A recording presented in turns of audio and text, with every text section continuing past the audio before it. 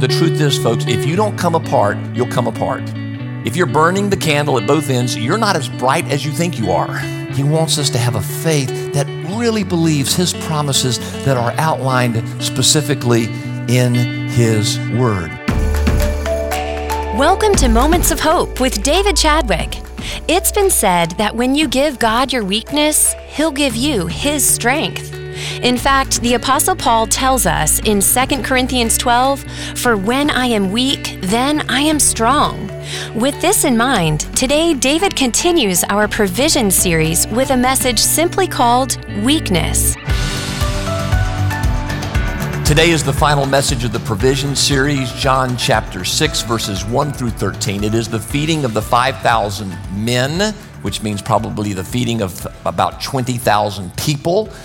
It is the only miracle story of Jesus that is shared in Matthew, Mark, Luke, and John, all four authors giving us different perspectives about it.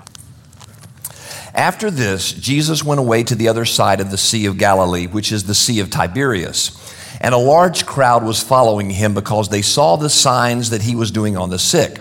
Jesus went up on the mountain, and there he sat down with his disciples. Now the Passover, the feast of the Jews, was at hand. Lifting up his eyes then and seeing that a large crowd was coming toward him, Jesus said to Philip, "Where are we to buy bread so that these people may eat?" He said this to test him, for he himself knew what he would do. Philip answered him, 200 denarii worth of bread would not be enough for each of them to get a little.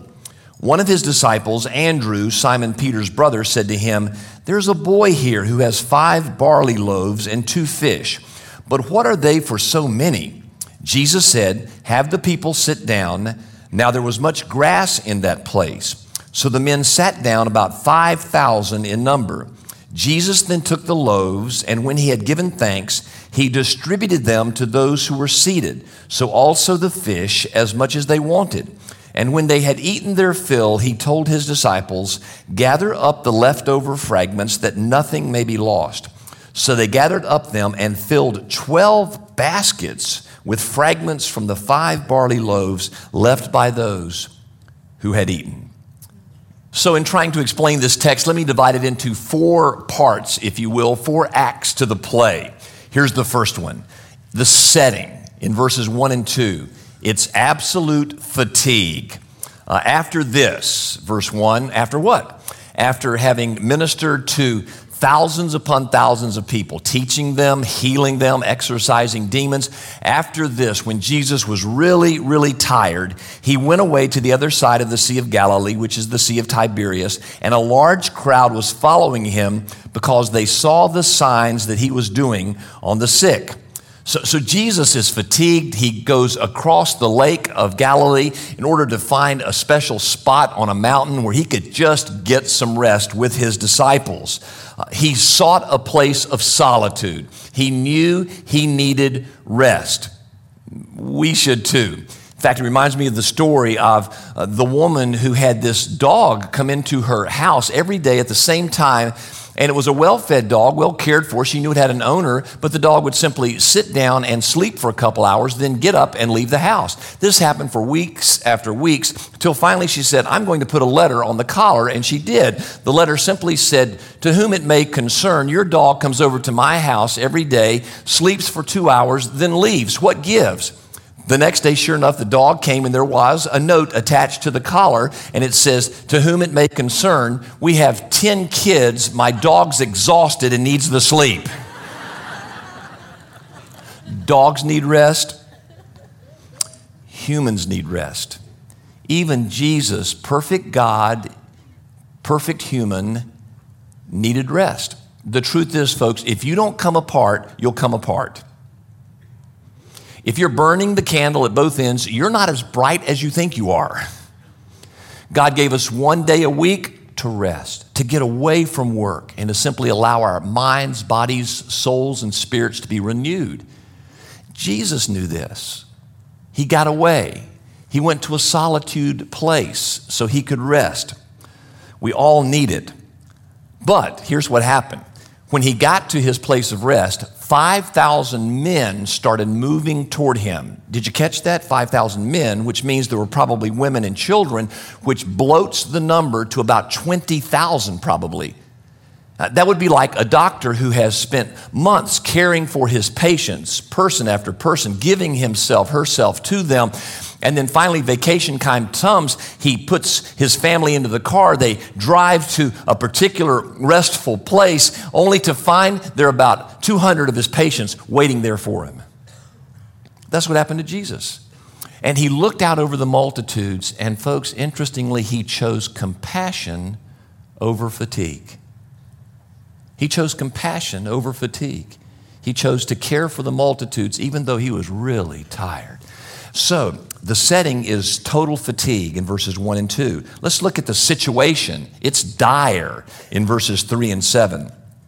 Jesus went up on the mountain, and there he sat down with his disciples. Now the Passover, the feast of the Jews, was at hand. And the reason that's important is because the Passover happens in the springtime, so that means this event happened in the springtime. That'll be important later on when we see Jesus having the crowds sit down in the grass. Lifting up his eyes then, and seeing that a large crowd was coming toward him, Jesus said to Philip, "Where are we to buy bread so that these people may eat?" He said this to test him, for he himself knew what he would do. Philip answered him, 200 denarii worth of bread would not be enough for each of them, even to get a little. So it's the springtime. The 20,000 people come to Jesus. He chooses compassion over fatigue. So how does he choose to address the fact that after several hours probably of teaching and ministry, the people are getting hungry and they all need to eat? He turns to Philip, one of his disciples, and he asks the question, "Where are we to buy bread so that these people may eat?" Now, why did Jesus choose Philip? Philip was from a nearby town called Bethsaida. So probably Jesus is asking Philip because he probably knew where the closest local grocery store was. He might have some ideas on how these numbers could be fed. But interestingly, Jesus then says, he said this to test him, for he himself knew what he would do. Jesus knew what he was going to do. He knew he was going to miraculously feed the 5,000 men. But he asked this question to Philip to test him. Test him. Why do professors give tests to pupils? So that they will learn the information, right? What information does Jesus want us to learn more than anything else in the world? I would suggest to you today, it's our faith. To believe that he will provide for us exceedingly and abundantly beyond anything we could imagine, according to his riches in Christ Jesus. Jesus wants us to believe, to have faith no matter what may be facing us, especially death. That we believe there's life eternal through Jesus, the forgiveness of our sins, the resurrection of his body gives us resurrected bodies. Luke 18:8, Jesus said, "When I come back again," oh, by the way, did you know he's coming back again? He claimed it, and he would not lie to us. He will come back, and he will judge all sin and make this world the way God intended it to be. But he said in Luke 18:8, when the Son of Man comes back again, will he find, does anybody know what he'll find on earth? Faith. Will he find faith on earth? Will he find faith on earth? So God regularly in the Old Testament with the Jewish people and the New Testament with his followers tests faith. Why? He wants us to get it, that we need to be like little children who trust him with his promises. He wants us to believe above all other things. Now, Philip, I think, was a little spiritually dense. I don't think Philip was the sharpest faith knife in the drawer. How do I know that? You look at John, the 14th chapter. Here's what's going on. Jesus is teaching his disciples in the upper room just hours before he's going to die. The disciples have been walking with him for over 3 years. And he says this, "Let not your hearts be troubled. Believe in God, believe also in me. In my Father's house, there are many dwelling places, and I'm preparing one for you. And I'm going there to do it, so that where I am, there you may also be. And if it weren't so, I wouldn't tell you this. I can't lie to you. I've got a place in heaven reserved for you." So Jesus makes that promise. And then he says, "I am the way, the truth, and the life. No one comes to the Father except by me." Not a life, a truth, a way, the truth, the life. There's exclusivity in the claim. I didn't make it, folks. Jesus did. He's the only way to the Father. And then after he makes this statement in verse 8, Philip said to him, Lord, show us the Father, and it is enough for us. Jesus said to him, have I been with you so long? You still do not know me, Philip? Whoever has seen me has seen the Father. How can you say, show us the Father? Do you not believe that I am in the Father and the Father is in me? So Philip asked the question here after 3.5 years of walking with him. How do we know that you and the Father are one? And Jesus just went, Philip, you've walked with me all these years. You've seen all the miracles. You've heard my teaching, and you still don't get that I and the Father are one? So I think here in John 6, Jesus knew Philip was spiritually thick. So he tested his faith to help him grow. Just like he does with you and me, he wants us to have a faith that really believes his promises that are outlined specifically in his word. 1 Peter chapter 1, verse 7 is a fascinating verse. Look at this with me. So that the tested genuineness of your faith, more precious than gold that perishes though it is tested by fire, may be found to result in praise and glory and honor at the revelation of Jesus. When he comes back, he wants us to praise him in glory and honor. So therefore, he tests our faith and wants it to be precious like gold. Well, gold is put in the fire to burn off the dross.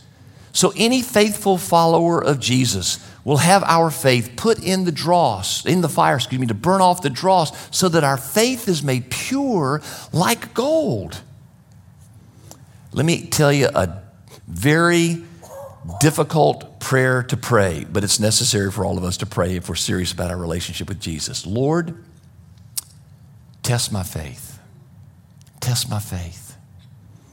Like you did Philip, like you did others, so that it can be proven to be like gold.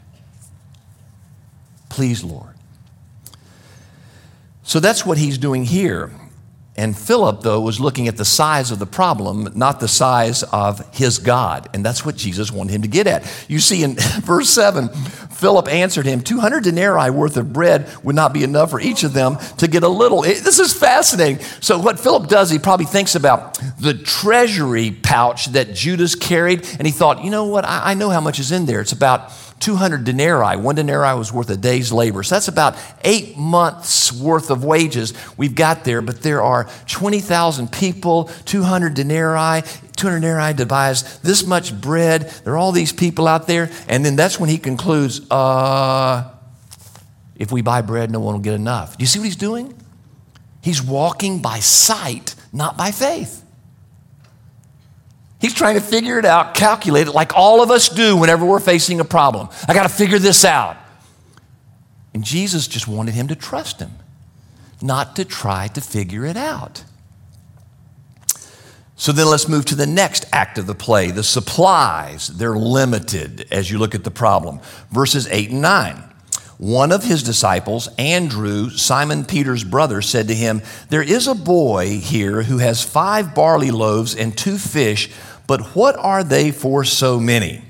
Okay, so Andrew steps to the plate. Philip fails the test. Andrew steps up, and he brings a boy who is in the crowd. Now let's pause for a second and talk about this boy. Who is he? Well, the text doesn't tell us, but I can't help but wonder if he isn't one of those little children who came to Jesus and sat on his knee, whom Jesus said, all of us need to have a faith like this child.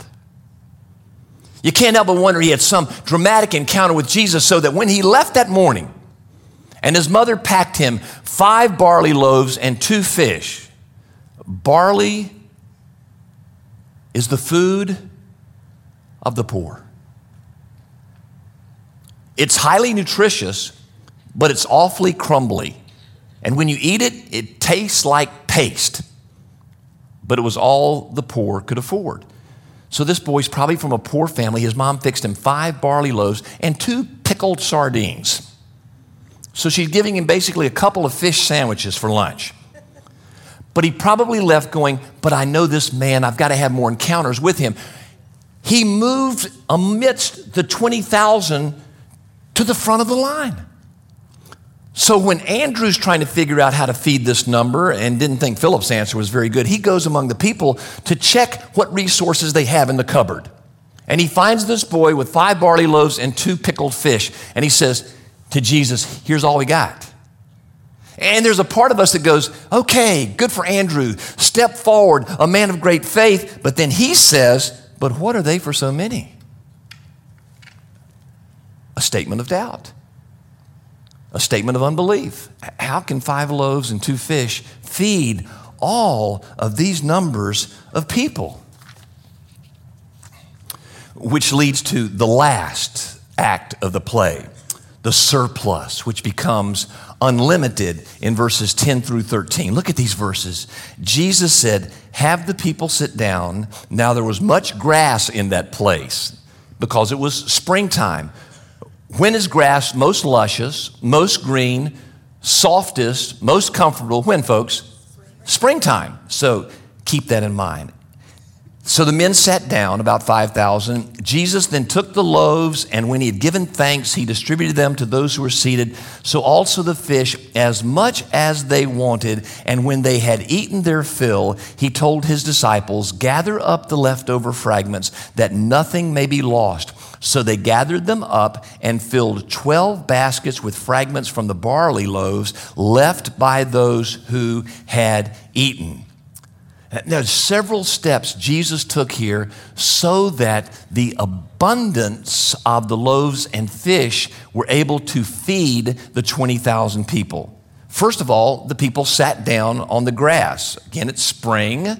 It's when the grass is softest, most comfortable. And I just think it's wonderful, don't you, that Jesus is very concerned with the comfort of our bottoms.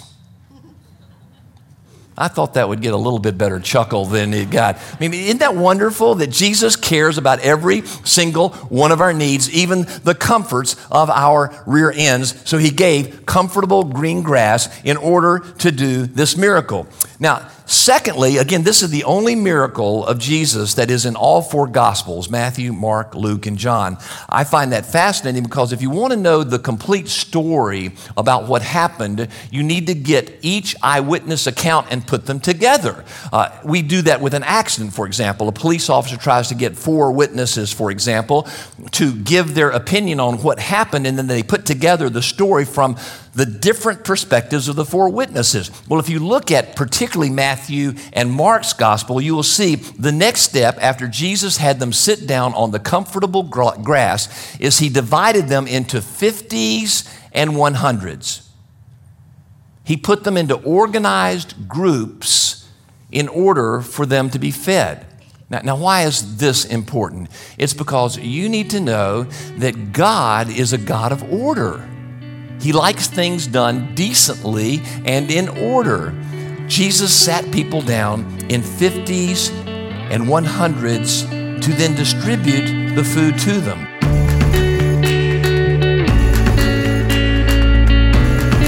You're listening to Moments of Hope with David Chadwick.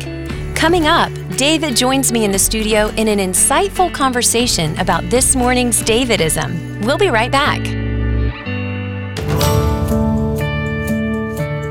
Hi, I'm Tony Marciano, President and CEO of Charlotte Rescue Mission. Let me ask you a question. What do you do when you stand at the intersection of homelessness and addiction? Let me put you in that person's shoes for just a second. What is it that you really need? You've probably been one of the individuals who stood at the end of the interstate ramp, holding a sign that said, "Hungry, will work for food." But you never used the money for food. You bought booze and drugs with it. And most likely, you hate your life. Your addiction has stolen every aspect of hope. You want to be part of the fabric of society, but every morning your addiction screams and you surrender to it. There is one thing you do need, and that is transformation. The place to go is Charlotte Rescue Mission. Charlotte Rescue Mission works from the inside out to address the root cause of someone at the crossroads of addiction and homelessness. The Rescue Mission provides free, Christian, residential, high-quality substance abuse recovery programs to members of our community who otherwise would not be able to afford such services. With a passion for holistic transformation and a love for Christ, the mission's 120-day program has transformed the lives of thousands of men and women in our community. Charlotte Rescue Mission is grateful for the financial partnership of Moments of Hope Church.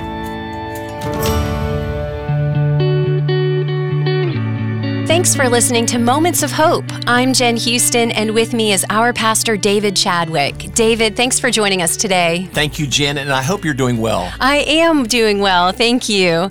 In this morning's e-devotion, you gave us a really good perspective on the value of a Christ-centered marriage. Will you share some of those thoughts with our listeners? Well, I will, because people need to realize that in original intent, before the fall ever occurred in Genesis 3, God gives His design for marriage in Genesis 2:24.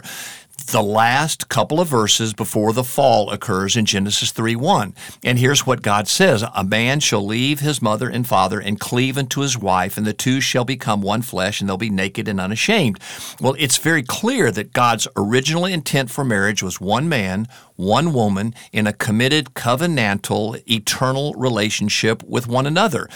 Heterosexual, monogamous, committed, covenantal, and when that operates the way it's supposed to operate, there will be no nakedness or no shame in that marriage. Jesus in Matthew 19, in a debate with the religious leaders about divorce, actually quotes that verse and says divorce was never a part of God's original intent. Now, for listeners out there who've been through a divorce, God is gracious and can restore you. I don't want to heap guilt on you, but divorce was never a part of God's original intent. He wanted a man and a woman to be committed to marriage forever. Now, this is the message I want to give people today. My dad was married to my mom for 63 years. Wow. Mom lived the last years of her life in a state of dementia. Dad cared for her every day until the day she died. Even in those last several years when she didn't know it was Dad in the room, when her mind was vacuous, Dad would still be there for her, loved her until the day that she died, because he'd made a committed, covenantal relationship with her. Well, during those years, Dad was a pastor, and he was counseling a man who was a philanderer, who was cheating on his wife, sleeping with all kinds of women. And my dad confronted him with the truths of Genesis 2:24. And the man looked at my dad and said, "Are you trying to tell me that you've only slept with one woman all of your life?" And my dad said, "Yep. That's what I'm trying to tell you. That's God's original intent." And the man responded, "Wow, what a hell of a lot you've missed." And my dad chuckled and said, "Sir, what a heaven of a lot you've missed." Wow. And I just want to tell everyone out there, don't despise God's ordinances, His design. They're good for you. They're the best for you. And when you have a marriage where a man and a woman are committed to one another, who learn how to forgive one another of all of their mistakes, who operate in grace and can live in a state of not being ashamed in any way whatsoever, you're going to raise children in an environment where grace is in place that will allow them to breathe the pure, clean, healthy air of God's grace every day, and they most likely will turn out well. So don't fall prey to the culture's lies that believe you can sleep with anybody and everybody and there'll be no effect upon your life. That's a hellish existence. Do it God's way. What a heaven of a lot you'll experience when you realize the beauty of that monogamous, heterosexual, committed, covenantal relationship that God intended for all marriages today and forever. Wow, this is so beautiful. It just brings tears to my eyes just thinking of the depth of this kind of love that God allows us to experience. It's a foretaste of what heaven's going to be like, because there's no marriage in heaven. I have a feeling, though, that what we know with our spouses is going to be what we know with the Lord and every other person in heaven. How glorious that will be. Amazing. Thank you so much, David, for your thoughts today. You're welcome, Jen. And for everyone who'd like to receive these daily written e-blasts, as we call them, go to momentsofhopechurch.org. You can subscribe there free of charge in your inbox every morning at 7 a.m. from my heart to yours to help you give yourself a moment of hope. This has been Moments of Hope with David Chadwick, Senior Pastor of Moments of Hope Church. We would love to have you join us for worship this Sunday morning. We meet at Providence Day School, located at 5800 Sardis Road in South Charlotte at 10 a.m. You can find more information on our website, momentsofhopechurch.org. Again, come join us Sunday morning at 10 a.m. at Providence Day School, located at 5800 Sardis Road in South Charlotte. Our web address is momentsofhopechurch.org. For David and the entire Moments of Hope Church staff, this is Jen Houston asking you to pray for godly leadership in our city.